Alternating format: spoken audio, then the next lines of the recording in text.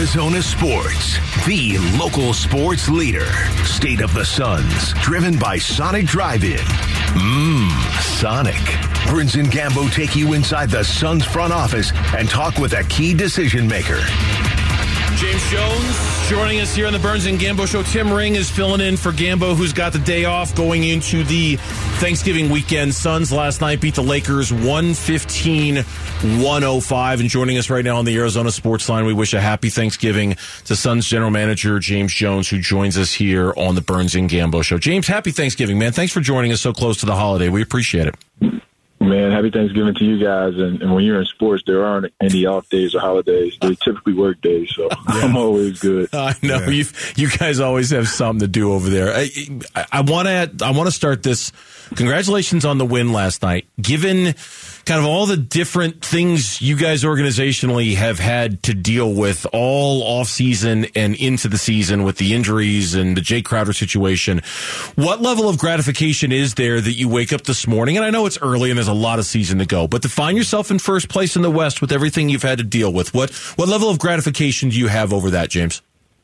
I mean, we're always thankful that we get a chance to play this game, and more importantly, that we get a chance to see, the fruits of our labor and our focus on just competing and being present. I mean, I think given what we've had, the injuries, the ups and downs, the multiple rotations, the tough 1-point losses on the road, and the highs of winning at home, I think it's a testament to this group and Monty's leadership. We just come in every day thankful for the opportunity to play and appreciating that, if we put in the work, we'll have the result. James, that win last night, 115-105, eighth in a row overall over the Lakers, including 3 playoff wins, 5 in a row regular season wins. Always good to beat those guys, to get to 11-6 on the year. By the way, you're 9-1 at home. I know you know that, but I'm just telling the people out there. I want to ask you, Cam Johnson and Chris Paul, James, obviously you'd rather have those guys on the court, but if there's a silver lining to all this, guys are not only getting more playing time, but their roles are expanding, and they're growing in those roles. I mean, Torrey Craig becoming a little better outside shooter, contributing that way. Cam Payne picking up the scoring slack. I thought Dwayne Washington was phenomenal coming off the bench in that fourth quarter last night, scoring 15 in the game. So even though you'd rather have your guys, the fact that these guys are getting minutes and expanding roles can probably only help you more in May. I mean, I believe it will. Losing Cam and Chris and Landry, it's hard. That goes without saying. It's even harder to win without them. And so you get an opportunity to see these guys compete under some tough circumstances. I think we've been leaning on Devin heavily. We've been asking Mikal to play 40 minutes, both ends of the court. We've asked Cam Payne and Torrey Craig to step right back into where they were a year and a half ago, and they've responded. And I think for this group, given everything we've been through, the pressure, the noise, the distractions, they're starting to not affect us, and they're starting to focus us more towards doing the things we need to do and competing. Because that's the only thing we can control. We can control how we respond to these adverse situations, and we've done a great job so far. James Jones, our guest here on the Burns and Gambo Show, with Tim Ring filling in. That said, I saw a couple of posts on social media. How close is Chris? How close is Landry? It looks like they were able to get some work done at practice today. Yeah, I mean, they were at practice. They haven't practiced. I think we play every other day. But it's trending in the right direction. I don't know when they'll be back.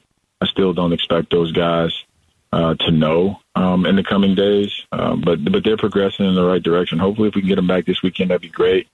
If not, just for the sake of certainty, we're going to keep those guys out and let the guys know that are in the rotation that they just have to hold it down a little bit longer.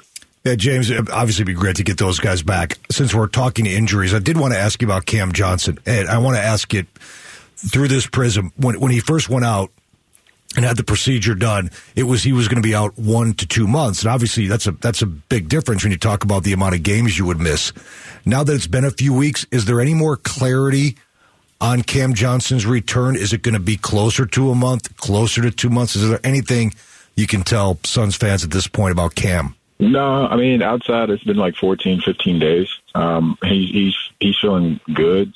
We're still too close to initial surgery to know. I mean, you really won't know whether or not you're talking 4, 6, 8 weeks until you're somewhere about 5 to 6 weeks into it. I got you. I mean, because the body needs a chance to heal, and then you need to see how he responds. And initially, the excitement and adrenaline of getting back on the court, guys feel great, but you give them 2 or 3 days, and they're really, really sore, and you back off. So we're going to be cautious with him.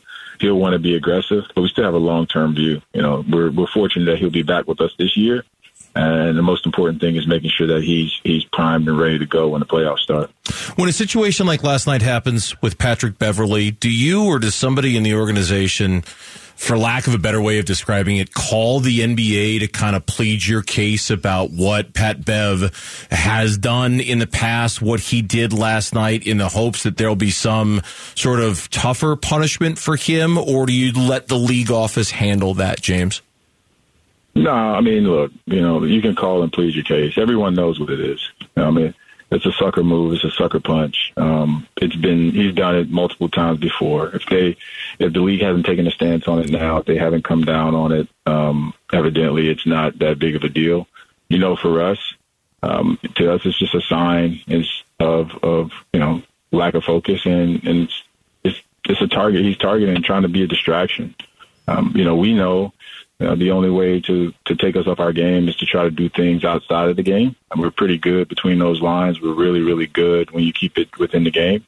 So I tell our guys to just play at a higher standard. Understand that by any means necessary, your opponent will try to attack you. It's just unfortunate that, the game of basketball, the world's best players can't play the game. They have to play another type of game, which is, we're not fighters. We're not football players. We're out there trying to play in space.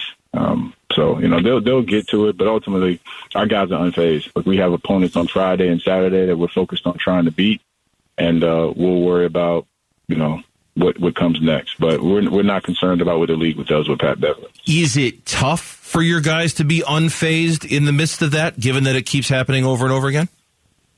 No, I mean, you just think about it. Like, you're going to have to deal with tough things. Certain teams, certain players present certain challenges. Some of our challenges will be within the line, so they'll be within the confines of elevating your game. Other ones will be, testing your mental fortitude and realizing that, no one wins a game of, stupidity, as I call it. Yeah. James, on a happier note, the scoring and shooting of Mikal Bridges, not only last night. Look, I was saying the other day to somebody, with Paul and Johnson being out, Mikel's got to go from a guy who can score to maybe more of a scorer and have that mentality. And he hasn't been perfect in that regard every night, but boy, when he's been on, the three-point shot, the aggressiveness, being able to take it to the basket, which he's always been able to do, the mid-range jumper. I mean, when Mikal Bridges is on, he's really a dangerous scorer. From your perspective, where's he at offensively, especially during this 7-game stretch without Chris? I mean, he's been playing phenomenal basketball. I mean, I still think that he's scratching the surface. I think he's still searching to figure out exactly what his offensive game is, because he is such a utility knife for us, man. He can score in transition. He can score off the bounce. He can score, in the mid-range. He can shoot the three. He just has so many tools, and he really hasn't defined one of them yet, which makes him difficult to game plan for. But he's put in the work, and he's a really good player, a well-rounded player. And I think when he came into the NBA, people forgot that he was a 20-point scorer at Villanova, that he was a kid that worked his way from just being a defensive specialist to, a primary option on offense. And so what we're constantly trying to do is remind him of who he is and who he can be. And I think he's been showing people he's starting to remember that. James Jones, our guest here on the Burns and Gambo Show. It seems like every week, James, we're asking you about somebody off of your bench who has done something that has kind of revealed himself to be a find by you. And after last night's game, I got to ask you about Dwayne Washington and the role that he's evolved into, the run that he's got during these injuries. What has he shown you, and where are kind of areas for him to grow moving forward? I mean, where he's fearless. I mean, I think offensively, in order to be a good offensive player, in this league, you have to be fearless, and you have to be ready for the moment. He's taking difficult shots. He's making difficult shots. He's taking the shots that if you're a fan of basketball and you look at a team hierarchy, you're like, okay, Dwayne, you get it, you should swing it to Devin. He's like, no, I'm open. I'm taking it. And that's refreshing because, that just means that he has that belief. But as far as his growth, I think as long as he continues to understand how we play in .5, you may make the right reads and have a command of the flow of our offense. I mean, you don't have to run plays. He's not Chris Paul. He's not campaign. But as long as he can get to his spots and make the right decision of when to shoot and where to pass, he's so gifted offensively that he'll be a boost for us whenever he plays. All right, well, James, I know it is a working holiday for you guys, but hopefully you can sneak in a little bit of holiday time in there sometime tomorrow or tonight or whatever. Thank you again for your time. We really appreciate it. Best of luck this week. We'll talk to you next, okay? Oh, all right. Thanks, guys. Thanks, James. James Jones joining us on the Arizona Sports Line.